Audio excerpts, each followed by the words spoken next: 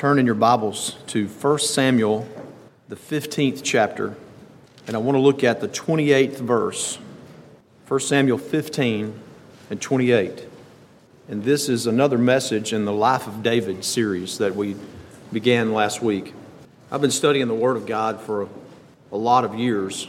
I was a nominal studier back before the Lord really convicted my heart and was called to preach and began to think, what in the world am I going to say? I'm called to preach. I need to know what the Word of God says. So I became a serious student of the Word of God around that time.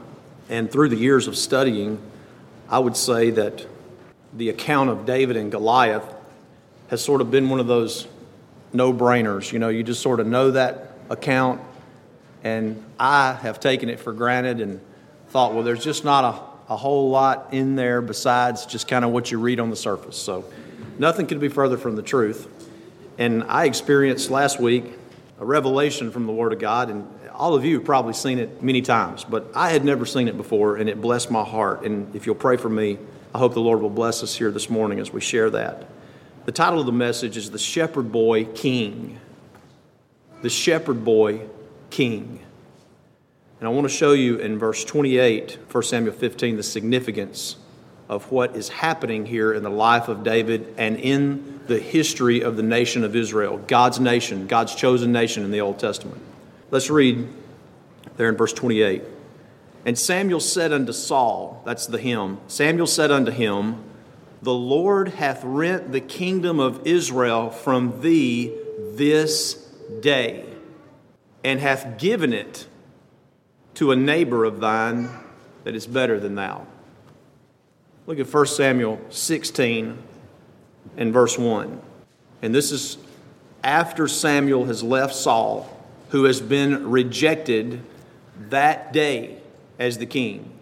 The Lord said unto Samuel, how long wilt thou mourn for Saul, seeing I have rejected him from reigning over Israel? Fill thine horn with oil and go. I will send thee to Jesse the Bethlehemite, for I have provided me a king among his sons. Do you understand the emphasis that I'm placing there? This was a revelation for me, because I've just kind of brushed over reading this many times and not really studied it. But I want you to understand that the day that Saul was visited by Samuel, Saul was deposed as the king of Israel. He is no longer the king on that day. And from that day forward, when the Lord anoints David, the boy, I am going to back up just a little bit of what I said after a further study last week, that I thought, well, David was maybe about 15. I can't prove this, and I don't know this, but I'm fairly confident in saying to you that he was probably 12. He was probably 12 when he was anointed. And I'm going to show you why. So when David was anointed at somewhere between 12 and 15 years old, will you have that? Somewhere between 12 and 15 years old. When he was anointed, he became the king of Israel. He's a shepherd boy king. So as we consider that as the backdrop here, and we read about him being anointed, as we closed out last week with the anointment of David.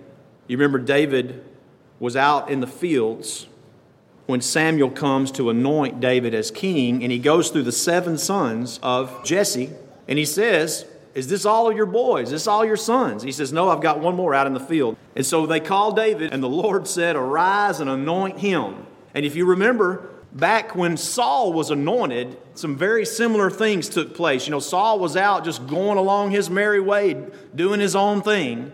And the Lord anointed him, and from that point, Saul became the king. You can't have 2 kings, you see? So the Lord removed Saul as king, rejected. He may still act like he is the king. He doesn't act much like a king, by the way. People think he holds the position of king, but he holds it no more. And it says, verse 13, and watch the language. Then Samuel took the horn of oil and anointed David in the midst of his brethren, and the Spirit of the Lord came upon David from that day forward. So Samuel rose up and went to Ramah. This does not mean that David was born again at that point. If you remember, we talked about Saul some time back, and it's pretty clear that around the time that Saul was anointed, the language is very clear that he was born again around that time. He was probably in his late 20s or 30s at that point. But we know that David was born again as a toddler. You remember Psalm 22? When it says that David was made to hope when he was being held in his mother's arms. We know when David was born again because David, under the inspiration of the Holy Spirit, says, this is when I was born again as a toddler. You see, how did he make a decision for Christ at that point? Y'all, he didn't even know the name of Christ. That name was not even known. He was born again by the sovereign power of God. The Holy Spirit of God touched his heart, turned him into a different person, gave him the new birth. And here we find something different. The anointed of God has the Spirit of God upon him in a mighty way. Why? Because he's the king. The same way it happened to Saul, you remember? But the Spirit of the Lord departed from Saul. You see, the Lord took away his anointing from Saul, and now he has placed that anointing upon David. That's amazing, isn't it? That sent a shockwave through me when I came to comprehend that David is now the king at probably 12 years old. But this wasn't something that was broadcast throughout the nation, you see. This was a private matter at this point between Samuel and God and David. Jesse and the brothers did not even understand really what had happened. I don't believe that David fully understood what had happened. But when David goes back home and does what he does following his anointment, David knew something was different. Looking at this, it's very likely that David was probably anointed at age 12. And he probably goes and faces Goliath at 17 or 18. So there's a period of time that transpires there that some significant things happen in David's life and the shepherd boy king's life between the time he's anointed and when he goes and faces Goliath. And we hope to speak about that. But I want you to think about after David was anointed at probably 12 to 15 years old, what does he do? He just goes back and continues to do the things that he was doing. Keeping his father's sheep, subjecting himself to his parents. You know, I told you last week that David is a type of Christ. That just means many things about the life of Christ. You can find comparisons of Christ in the life of David. Christ is the super David about 1,000 years later whenever he comes on the scene. And don't forget that Christ descends from the line, the genealogy of David. Now, you remember in Luke, the 2nd chapter, we don't know a whole lot about the life of Jesus when he was a boy. But we do have one little nugget given to us in Luke, the 2nd chapter. And you read about when he was 12 years old. And this is another reason that I think David was 12 when he was anointed. It says that in Luke 2, in verse 42, when Jesus was 12 years old, they went up to Jerusalem after the custom of the feast. And when they had fulfilled the days, as they returned, the child Jesus tarried. And this is the account of where they lose Jesus. They leave their son, I believe because he was such a good son and such an obedient son. He was a perfect son, like no son that has ever lived. He's a perfect son. And so they left him there. They didn't realize they left him. And I think in our day and time, a lot of people have left Jesus behind. They've lost Jesus.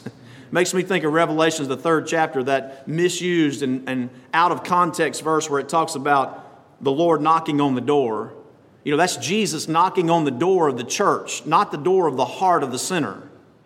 That's not the context. The heart of the sinner is not the context of Revelation 3:20. Jesus is knocking on the door of the church, asking to come into the church, and if any man will sup with him, you know, that church can be saved or revived, you see. It only takes one person to answer the door and let Jesus into the church.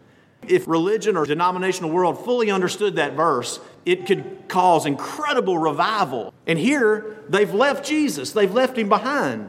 And he goes on and he talks about how the parents finally encounter him. They find him in the temple and he's asking questions. The Son of God, the Messiah, is asking questions and interacting with the doctors and the lawyers. And they were astonished at what they heard from the answers of Jesus. And when they find him, verse 48, they were amazed. And his mother said, "Son, why hast thou dealt thus with us?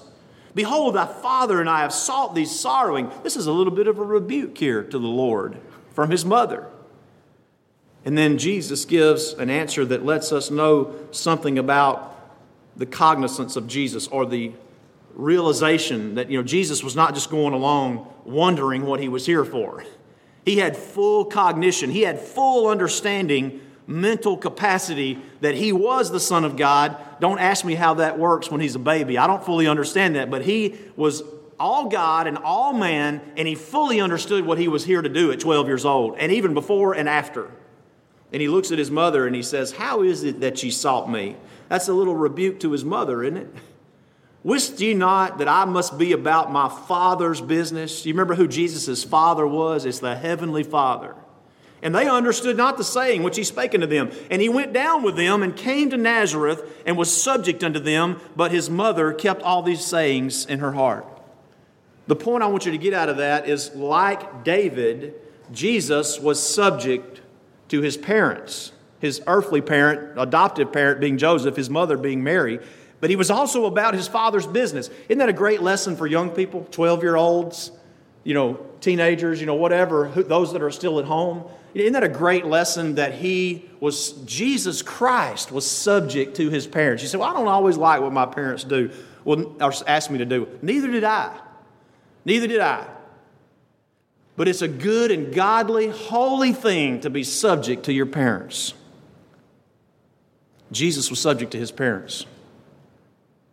You understand, he was called to save his people from their sins, and he still went home, and for that period of time, however many years later, until he's 33 years old, and goes and pays for those sins on the cross. You see, during that young period of time, when he was young, he subjected himself to his parents. So did David. So did David. So here is David. He is now the king. I don't think he fully understands what has happened, unlike Jesus, who knew every moment of his fleshly existence here on the earth. He knew exactly what was happening. But David does not fully understand what was happening, but something was different about him, because it says that the Spirit of the Lord came upon David from that day forward. I want to read to you one of my commentaries here as David goes back to the sheepfold. He's the king, right? He's the shepherd boy king, around 12 years old. So I want to share this with you. In the midst of this dark night of the soul of God's nation, the Lord puts a microscope on the quiet rolling hills of green grass near the hamlet of Bethlehem. Out on the hills there is a boy, yet a king. Whether you acknowledge he is your king, he is your king anyway. Look and see the boy king playing with the sheep. Instead of learning at the feet of wise sages or being instructed in the ways of ruling men, he is caressing the sheep, caring for them. They drink from his cup while he eats. He runs and leaps with them, and they dash into his loving arms. He leads them to still waters where they refresh themselves.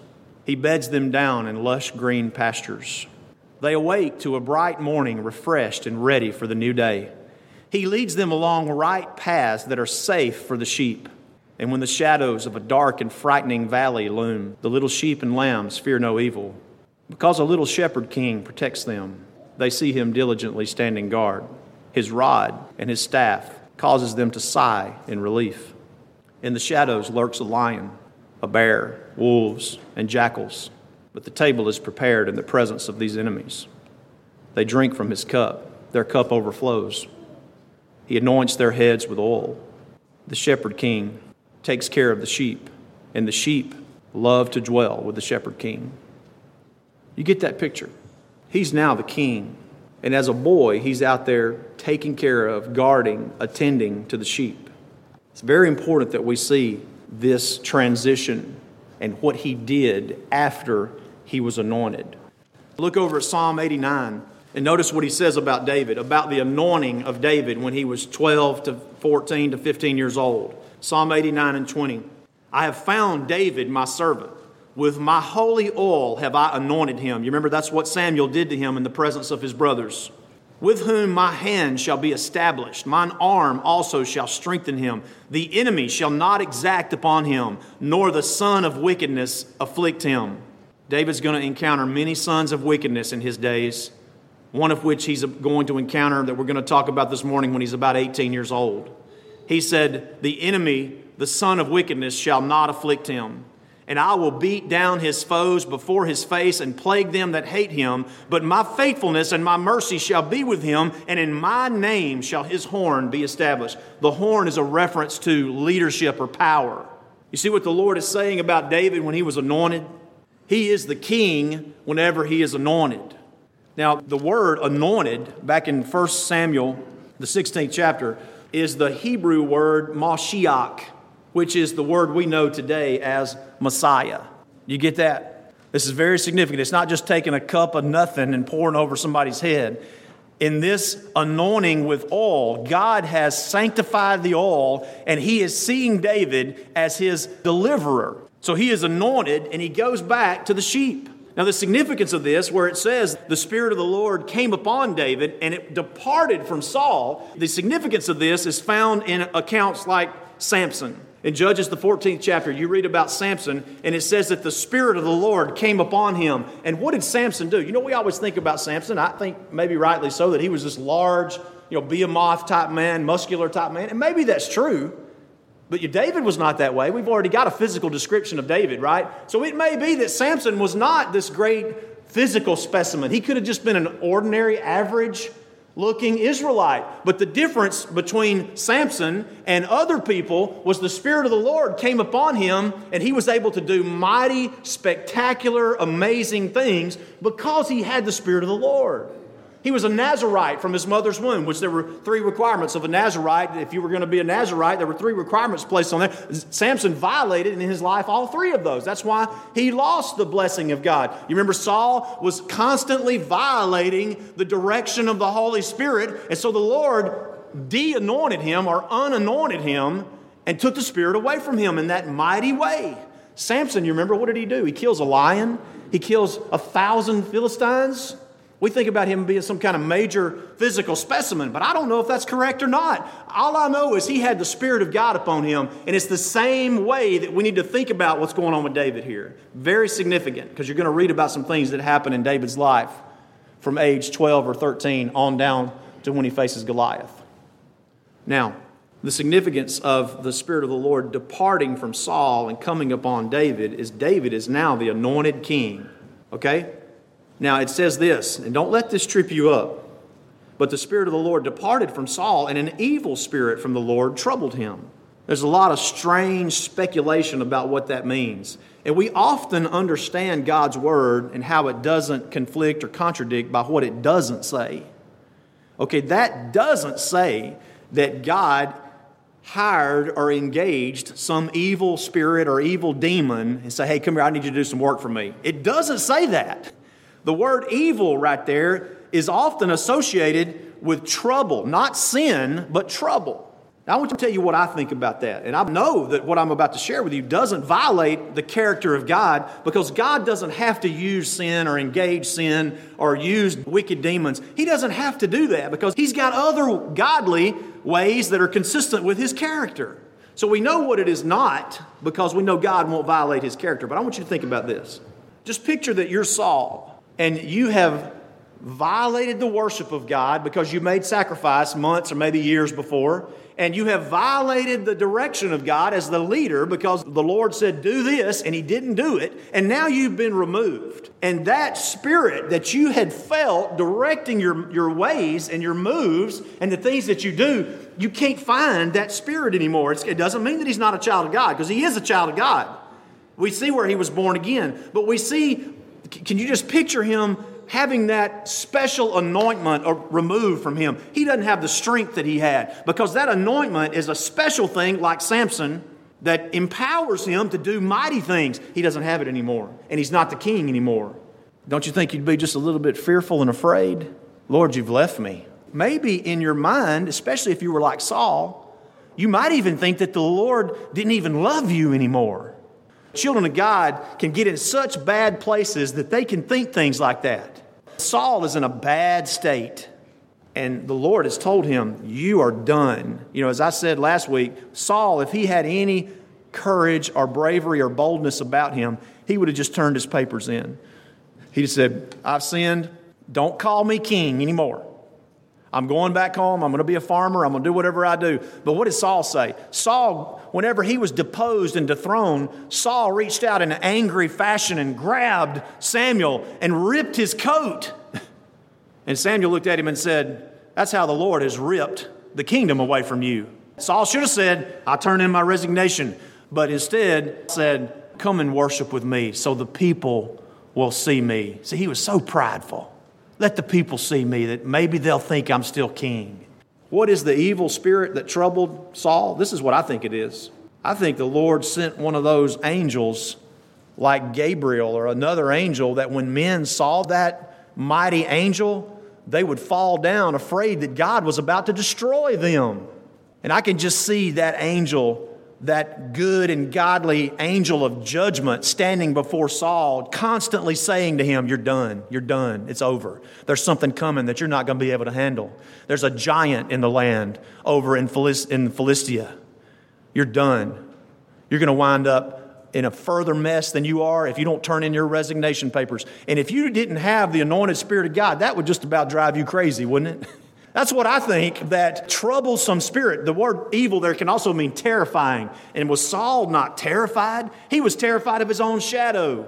And that spirit that Saul had has now been placed upon David, you see? And so Saul's in a bad state. And a troublesome, terrifying spirit is probably whispering to Saul, telling him, this is where you're headed. You are doomed, and you're going to destroy your whole family if you don't go ahead and just get out of the picture. And for the next, 15 years, Saul, he acts like a crazy man, like an insane person. He tries to kill David. He kills the priests. Oh my goodness, I'm getting ahead of myself. But I want you to see just how terrified this man was. And that spirit comes upon David. You've got David with the Spirit of God on him. The third person of the Trinity, the Spirit of God, comes and helps him, and it imparts warlike energy and executive and administrative abilities to David and power to David. Like Samson was given power to slay the lion and to slay 1,000 Philistines. David has that power because he's the anointed. He's the shepherd boy king. And so what did he do after this came upon him? He went back and he subjected himself to his parents. The little king is still a shepherd. I believe that if David had been thrown into the mix too quickly, number one, Saul would have tried to kill him as a boy. Saul doesn't know who he is, but he's about to be introduced to him. So David goes back, and he's just a shepherd boy out there in the wilderness, and he's just the same old David. And the brothers and the mom and the dad are thinking, wonder what happened to him. That was strange that he was anointed with oil by Samuel. They didn't really know what happened. They knew there was some significance to it, but they didn't fully understand that he was now their king. Same way that Joseph and Mary didn't understand that Jesus Christ at 12 years old was their king, you see, and he was doing his father's business. So now, in David's life, is the time of the lion and the bear. It's before Goliath, but it's after he was anointed. This is the time of the lion and the bear. If you want to look at 1 Samuel 17 and verse 34. We're going to touch this before we go straight into it, just so you'll know the timeline here. Sometime after David was anointed, which was probably 12, down to the time that he goes and he faces Goliath, this is the time of the lion and the bear. Verse 34, David says to Saul, this is 1 Samuel 17, thy servant kept his father's sheep. This was after David was anointed. That's important. And there came a lion and a bear and took a lamb out of the flock. And the reason this is important is because we want to see what was going on in David's life as the anointed. He is the king when he does this.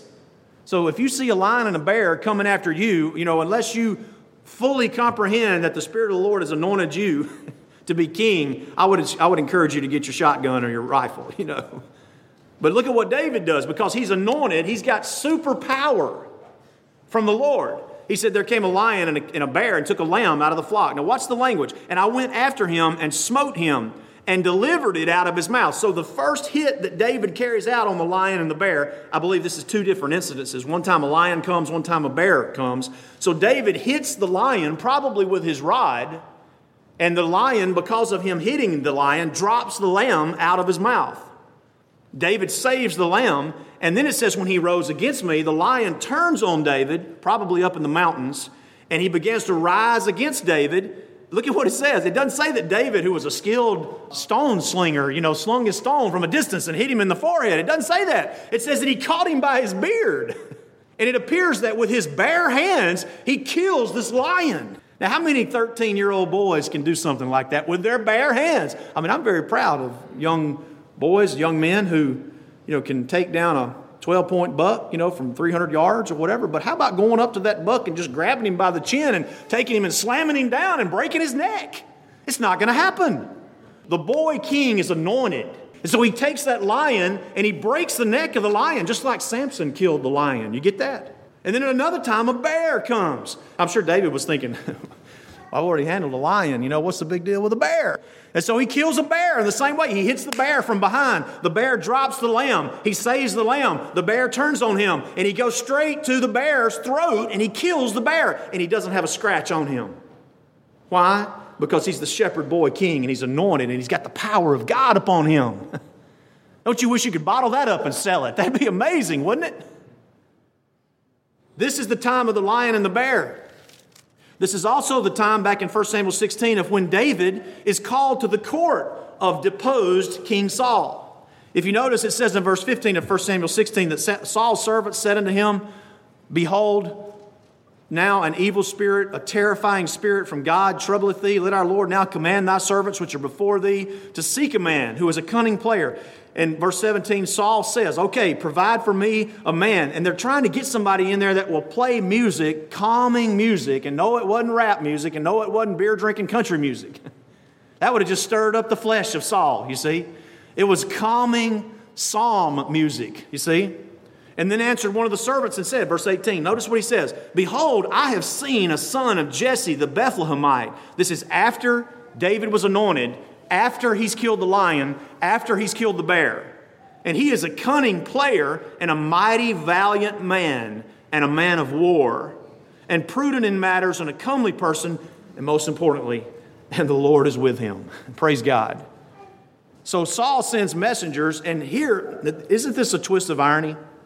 One of my favorite commentators, Alfred Edersheim, said this about this situation. It is the naturalness of the supernatural that most shows that Jehovah reigneth. It is the naturalness of the supernatural that most shows that Jehovah reigneth. If you're not training your eyes to see the spiritual things of God and you're just ho-hum going on your way, you may never see the providential workings of God just in the naturalness that goes on around you. God is supernatural in the naturalness. And so because Saul is greatly affected by the departing of the Spirit, he looks for someone to come and calm him. Well, in a providential twist, who comes but the king himself? Y'all see that? So he's probably 15, 16 years old by this time. And there's David, who has been out there with the sheep sitting in the court of the king, playing music for the king, learning how to be a king, and really, honestly, truthfully, how not to be a king when he's looking at Saul. You see, David was beholden to what was going on in the court. David saw how insane Saul was and how irrational he was and the things that he did that didn't make any sense. So he gets to see that. And I'm sure he's thinking, well, I don't want to be this way if I was ever the king. And he is the king. I think at this point, David knows he is the king. I think he knows it by now. I mean, a pretty good signal would be you killed a lion and a bear. And you took that lion and the bear back to the community. He said, look what I did. So it wasn't like David came back and said, hey, let me tell y'all what I did. No, David takes that lion and the bear back, and everybody sees it, and they go, my goodness, this is amazing. He is seen now as a man of war because he warred with the lion and he warred with the bear. So David goes from the field, taking care of sheep, to observe the workings of government, and he sees Saul's status, how Saul is doing, which is not good. But even in the midst of that, in verse 21, it says that he became Saul's armor bearer. Now, I believe this was like a title that was given David, because we don't see David with King Saul bearing his armor all of the time. So he would come to the court and he would play, which wasn't very far away from where he lived, and then he would go back home when Saul was calmed down, because it says, when the evil spirit, the terrifying spirit from God was upon Saul, David took a harp and played with his hand, and Saul was refreshed and was well, and the evil spirit departed from him. You see that? The terrifying spirit. So I asked the question, what do you think that David played and sang to Saul? Maybe it was this. Psalm 27, the Lord is my light and my salvation. Whom shall I fear? What was Saul's problem? He was fearful. Whom shall I fear? The Lord is the strength of my life. Of whom shall I be afraid? You think David maybe sang a psalm like that? Maybe he just played. But I've sat down and played with a guitar before, and it's almost like I can't help myself from singing. I find a chord, I find a note, and I just want to sing. And I'm not even inspired by the Holy Spirit. But can you imagine sitting down with that lyre, and the former king is there, and he's in a terrible, irrational state, and he's afraid. And David just begins to play, the Lord is my light. Whom shall I be afraid? So David's become the armor bearer in his anointed state as the king. It's kind of funny, isn't it? The deposed king has named David, the king, as his armor bearer. And so at some point, David goes back home, and we come to 1 Samuel 17. The Philistines gathered together their armies to battle, and were gathered together at Soko, which belongeth to Judah. This is about 7 to 10 miles from Bethlehem. Saul and the men of Israel were gathered together, verse 2, and pitched by the valley of Elah, and set the battle in array against the Philistines. And the Philistines stood on a mountain on the one side, and Israel stood on a mountain on the other side, and there was a valley between them, and there went out a champion out of the camp of the Philistines named Goliath of Gath, whose height was 6 cubits and a span. He had a helmet of brass upon his head, armed with a coat of mail. The weight of the mail was 5,000 shekels of brass. And he had greaves of brass upon his legs, and a target between his shoulders. And the staff of his spear was like a weaver's beam. Fearful description of a giant of a man warrior. His spear's head weighed 600 shekels of iron, and one bearing a shield went before him. And he stood and cried unto the armies of Israel and said, Why are ye come out to set your battle in array? Am not I a Philistine, and ye servants of Saul? That's like saying, that's trash talk is what that is. Just because I'm a Philistine, you don't even need to be on the playing field, on the battlefield. Choose you a man for you, and let him come down to me. And if he be able to fight with me, and to kill me, then will we be your servants. But if I prevail against him and kill him, then shall ye be our servants and serve us. And the Philistines said, I defy the armies of Israel this day. Give me a man that we may fight together. And courageous deposed King Saul, former King Saul, they heard the words and they were dismayed and greatly afraid. They just went and hid. You see, that's proof right there that Saul is deposed. He's afraid. He doesn't. If he had the Spirit of God upon him like he had before, he'd have gone out there and shut that giant's mouth. You see? But he couldn't do it anymore. He's irrational. He's afraid because of his sin. So I want to give you a little background here. This battle took place in the land of Israel. It was about 7 to 10 miles from Bethlehem, and the Philistines had invaded the promised land. And at this point, Israel, the men of Israel, Saul too, they're just spiritually out of gas. They don't have any effort. They don't have any courage. They don't have any boldness left in them. They're afraid. There's no king on the throne. Even though there's a man being called King Saul, he's not a king. And in their minds, he's a coward. He won't even stand up. Like I said before, maybe the terrifying spirit that God sent showed him this giant and said, this guy's coming for you. That'd be hard to sleep at night, wouldn't it? If you saw a picture of this terrifying giant in your dreams and you thought he's coming for me, that'd be terrifying. And here he is. Now, Goliath of Gath was a descendant of the giants that you read about in Joshua's time when the spies went into the land, and in Moses' time when the spies went into the promised land, they came back and said, there's giants in the land. This man was probably 10 feet tall. He might have been 14 feet, but he's at least 9 or 10 feet tall. He is a giant of a man. And I want you to understand that Goliath is an Old Testament Antichrist. His number is 666. It's the number of man. Notice it says his height was 6 cubits and a span. There's 1 6. If you count him up, he had 6 pieces of armor. And then if you count up what it says about his spearhead, he had 600 shekel weight of spearhead. That's 666. His spear was probably about 26 feet long. That's what they think, with that heavy of a spearhead. Now, to put it in perspective, if you've heard of Homer, the writer, in his writings, Hector was said to have had a 16.5-foot spear, and he was just kind of an ordinary-sized man. This is a 26-foot spear with a spearhead on it that weighs about 20 pounds. That's a big spear. And notice that all of it put together probably weighed anywhere from 150 to 250 pounds. His armor alone weighed more than I do. And can you imagine the size of a man that it takes to carry around 250 pounds of armor? I read that the average ranger who's out on patrol or out on mission, 65 to 100 pounds, maybe more. Maybe if you're the radio guy, you probably have to carry more. But, 65 to 100 pounds in their gear, guns, ammunition, grenades. And this guy's carrying around probably 200 plus pounds. That's a big man. I hope y'all don't watch the shows on TV that are so awful and bizarre, like, My 600-Pound Life. And you see these 600, 700, 800-pound people, they can't hardly carry themselves across the floor.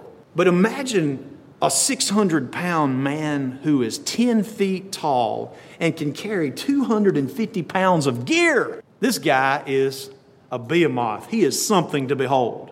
He's intimidating. And not only that, we now associate the name Goliath with something large. But the true meaning of the name Goliath at its root means exposer.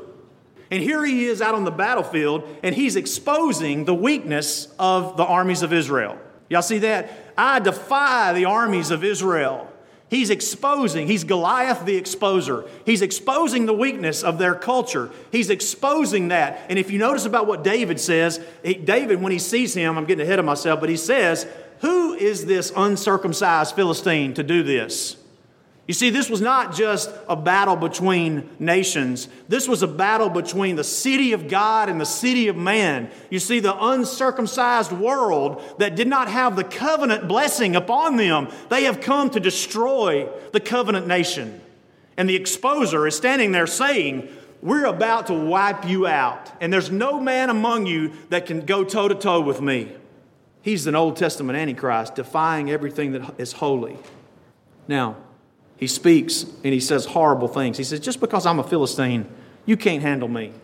And notice that David is definitely on a different level here. As we lead up to verse 31, Jesse has sent David to see his brothers and see how they do at this war, which is only about 7 to 10 miles from Bethlehem. So David takes some supplies for his brothers and for the captains of his brothers. And when David gets there, he runs up to the edge of the battle where things are going on and the armies are engaging one another. And as he's there talking to his brothers on behalf of his father to go back and report to his father how things are going, that's when Goliath comes out. He's been doing this for 40 days. So this is the 40th day that Goliath has come out and defied and mocked and humiliated the armies of the Lord. See, it's more than just armies fighting. This is a cultural battle. Do you get that? And so David comes and he sees Goliath come and say what he says and try to expose the weaknesses of Israel. And you're just a bunch of weak men. Your king is nothing. Which is pretty much true. That deposed King Saul is pretty much nothing. But they don't know that there's a boy king in the crowd. You see that? The rightful king of Israel is standing there talking to his brothers, probably 17, 18 years old. And when he hears this, he is so moved by the blasphemy of this giant, by the wickedness of what he says, and by the cultural attack that he makes on Israel, he can't keep himself. And he begins to say, what shall be done to the man that will take this guy down? And that's when the conversation takes place there. And you know, that spreads through the army of Israel. And even David's brother Eliab hears that. This is verse 28, I'm backing up. And Eliab is angry at David. This tells you right here that Eliab, his brother, doesn't understand that David's the king. If he had understood that David was the king, he would have said, brother, why don't you go out there and show them who is the real Jehovah, what the real culture of God's people is. But he says, why don't you be quiet? You came from keeping those few sheep in the wilderness. You see, David had trouble at home. He had the same kind of troubles that you have at home. And he says here, I know your pride and I know the naughtiness of your heart. You've just come to see the battle and see who's going to die and see how bloody it is.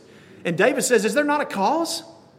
David says, don't you understand? There's a cause here and I want to take up this cause. And so it comes before Saul. And that's when verse 32, verse 31, he says, when the words were heard which David spake, they rehearsed them before Saul. You know, better be careful what you say. It's going to be carried to other people. And David said to Saul, let no man's heart fail him. Thy servant will go and fight this Philistine. Now he's standing there in his shepherd garb, you know. He's been with the sheep. And Saul says, you're not able to go against this Philistine to fight him. You're but a youth, and this is a man of war from his youth. This guy's been killing people since he was just a boy. And David rehearses the account there of the lion and the bear. He says, and I'm not going to go back over that with you, but he says, I killed a lion, I killed a bear with my bare hands. And thy servant slew both the lion and the bear, verse 36, and this uncircumcised Philistine, notice the language, this wicked culture, child sacrificing, fornicating culture that this giant represents, he said, I'll do the same thing to him. God will deliver him into my hands. David said, the Lord that delivered me out of the paw of the lion, out of the paw of the bear, he will deliver me out of the hand of this Philistine. And Saul said, go. And then Saul tries to arm David. Now look, I wish Brother Luke was here because I'm fixing to give a Lord of the Rings quote. Brother Jim will appreciate this, you other Lord of the Rings fans. The future King Aragorn came to King Theoden of Rohan. And y'all are thinking I'm speaking in tongues. The ones that don't know what's going on, he's speaking in tongues. But the future King Aragorn came to King Theoden of Rohan. One of the guards looked at them and said this, and this stuck with me. It seems you have come on the wing of songs out of the forgotten days. Don't you just feel so defeated at times? Just defeated. Another bad story, another bad event, another issue of drama, another traumatic experience, another death, and you just feel defeated and you just need a breath of fresh air, don't you? And here's King Saul sitting on the throne. He is out of his mind. He is irrational. He's afraid. Nobody will say anything to him about not going to fight Goliath, and he won't say anything about why he's not. And here comes this boy into the court. Don't you know it felt to them like someone coming on the wing of songs out of forgotten days? I mean, they probably thought David had lost his mind. They did. But it's still something there, just something about this boy. There's something special about him. And so Saul says, well, if you're going to go, take my armor. And David takes the armor of the king. He looks at it, kind of tries it out a little bit, and he thinks in his mind, do I represent Saul? Is Saul even the king anymore? He's not, is he? So David says, I can't take this armor. I don't represent this deposed king. I represent God himself as his anointed one. You see that? And listen to me very carefully. This is a lesson for the church of God. The church does not need to go in the armor of Saul. The church does not need to think that's how we move forward in the devices of men. Men come up with ways and means that they can, bring more people in or save more souls as they falsely think. We need to have this activity. We need to put this armor in the church. I tell you, we don't go in the armor of men. David didn't go in the armor of Saul. We go in the armor of the Lord Jesus Christ. And it is boggling to the mind that the church of God, with the activities that God provided for the church of fellowshipping, of sticking to the doctrine of the Lord Jesus Christ, of interacting with one another, of praying, of the things that God provides for us, breaking bread together. The church has moved forward in the armor of God and the armor of the warrior king, the Lord Jesus Christ, for almost 2,000 years. And you don't need the armor of King Saul. You don't need it. And you might start thinking, well, I got all this going on over here and there's thousands and hundreds and all of this. Don't think like that. David didn't think that way. He said, I didn't prove these. I can't go. Can't go with these. So what does David go with? Just like the church does not go in the armor of modern ways that they haven't proved and will only let them down, so the shepherd boy king takes his staff, verse 40. He goes by the brook. No doubt a little brook was flowing or had flowed there near the battlefield. And whereas Goliath was 666, David's number is 7, because this is David's weapons. He has a staff, he has 5 smooth stones, and he has his sling. That's the number 7 for his weapons. You got 6, the number of man, versus 7, the number of God, the perfect number. And don't think that these were little pebbles that he got. If you look in history and look at it a little bit and research it, they have found golf ball size stones that were used in slings. They found tennis ball size stones that were used in slings. And what do you think was in the mind of David as he went? I believe that if he hadn't written it yet, at least these things were probably in his mind. Psalm 33, listen to what he says. As David goes before the giant. Look at verse 16, Psalm 33. Do you suppose this was in his mind? There is no king saved by the multitude of an host. A mighty man is not delivered by much strength. You want to know what the definition of that word, that phrase mighty man is? Giant. It's giant. A giant is not delivered by much strength. There is no king saved by the multitude of an host. A giant is not delivered by much strength. An horse is a vain thing for safety. Neither shall he deliver any by his great strength. Behold, the eye of the Lord is upon them that fear him, upon them that hope in his mercy, to deliver their soul from death and to keep them alive from the famine. You think that was on David's mind as he went out there on the battlefield and the hosts on both sides looked and could barely even see the little speck that's coming out there in the middle of this battlefield to face this 10-foot tall giant who was probably 600 pounds. David's got his staff, 5 smooth stones, and his sling. And most importantly, he's got the Spirit of the Lord upon him. So here we have the first words of the shepherd boy king to the nation that he rules. The first words. The Philistine drew near to David, and he saw David, and he disdained him. He was but a youth, And the Philistine, verse 43 of 1 Samuel 17, said, am I a dog? You know, he's referring to the stick, the staff that David has. He says, am I a dog that you come to me with a stick?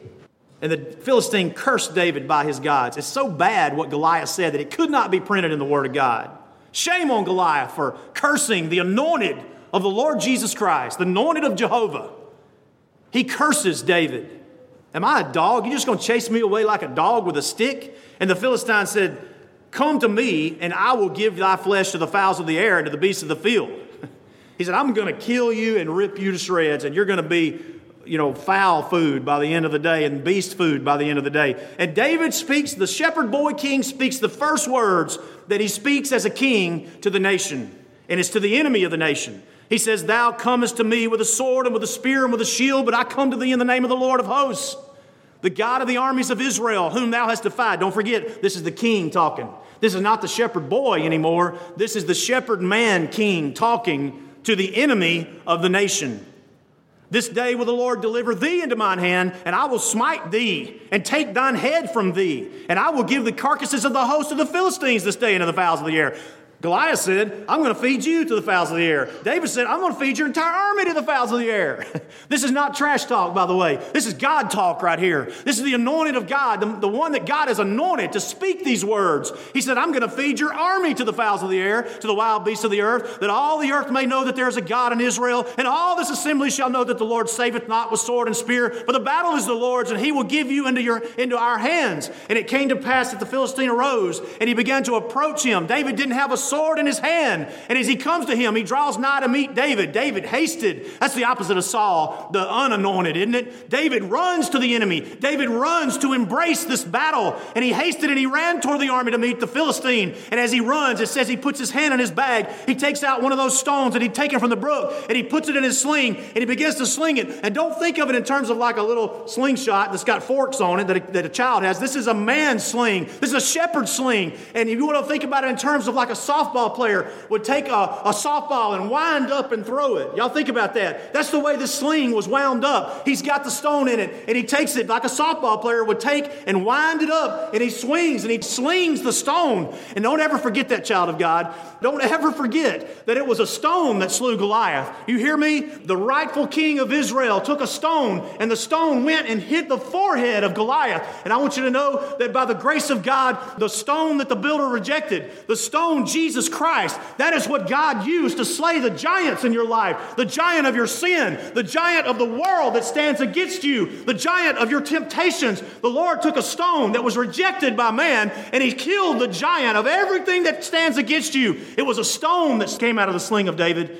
It's very significant. The rightful king takes a stone and he slings it, and the stone finds its mark in the forehead of the giant, and it sinks in. It's so hard, and this probably golf ball-sized stone sinks into the head of this nasty giant who is defying the culture, who is defying the kingdom of God, and he falls flat on his face. Praise God. Amen. The rightful king slays and knocks down the giant, but it's not over yet. It says that David runs to the giant. He gets up on top of the body of the giant and he pulls the sword out of the giant and he takes the sword and he hacks the head off of the giant. I've told y'all before, we used to reenact this when we would do enactments in our devotions when the children were little. Sometimes I would be the giant and I would pull my shirt up over my head and I'd let one of the kids sit on top of me, so it made me taller. It was very easy to cut the head off, just by taking a kid off your head. You know what I mean? Y'all get that picture? So we'd be going, I'm the giant, and one of the kids would be on top. And here comes the sling, and they get hit, and we fall to the ground very easily, very gently. We go to the ground, and then I push the child away, and I'm just standing there headless, with my head. And there's a few times I'd have Asher or one of the girls, come and hack the head off of the giant. They really like that part. There's a few times I thought, is this wrong? Are we teaching our kids something we shouldn't teach them here? We're hacking heads off here. I tell you, we should rejoice that the Lord Jesus Christ on Calvary, the stone which the builders rejected, he went to the cross and he took the head off of Satan. What was Eve told in the Garden of Eden? Even though there was a curse there upon her and a curse upon mankind and a curse upon the earth, the Lord told Eve in the Garden of Eden, the seed of the woman will bruise the head of the serpent. And I tell you, here in David, as we see him standing on top of the giant and he cuts the head off of the giant, we see that here the seed of the woman that would come from him, that would come from Mary, who would descend from David many, many years later. We see a picture of the Lord Jesus Christ, and we see David hack off the head of the serpent there. And he picks up his head and he says, it's time to fight now. We've won the battle. And they routed the Philistines that day. And child of grace, when the Lord Jesus Christ went to the cross and he died on the cross, the stone which the builders rejected, he went into the grave and he came out 3 days and 3 nights later. I've heard it said that the first step that he took out of the grave was what crushed the head of the serpent. I tell you, the stone which the builders rejected, the stone that the Lord sent that nobody cared for, even his apostles fled from him, the stone stepped on the giant of your sin, stepped on the giant Satan, who has the power of death, and he crushed him and he killed him. I'm out of breath. If there's one or more here that would like to follow the Lord and the kingdom of God here on this earth, knowing that you have a shepherd king, we'll give you that opportunity as we stand and sing.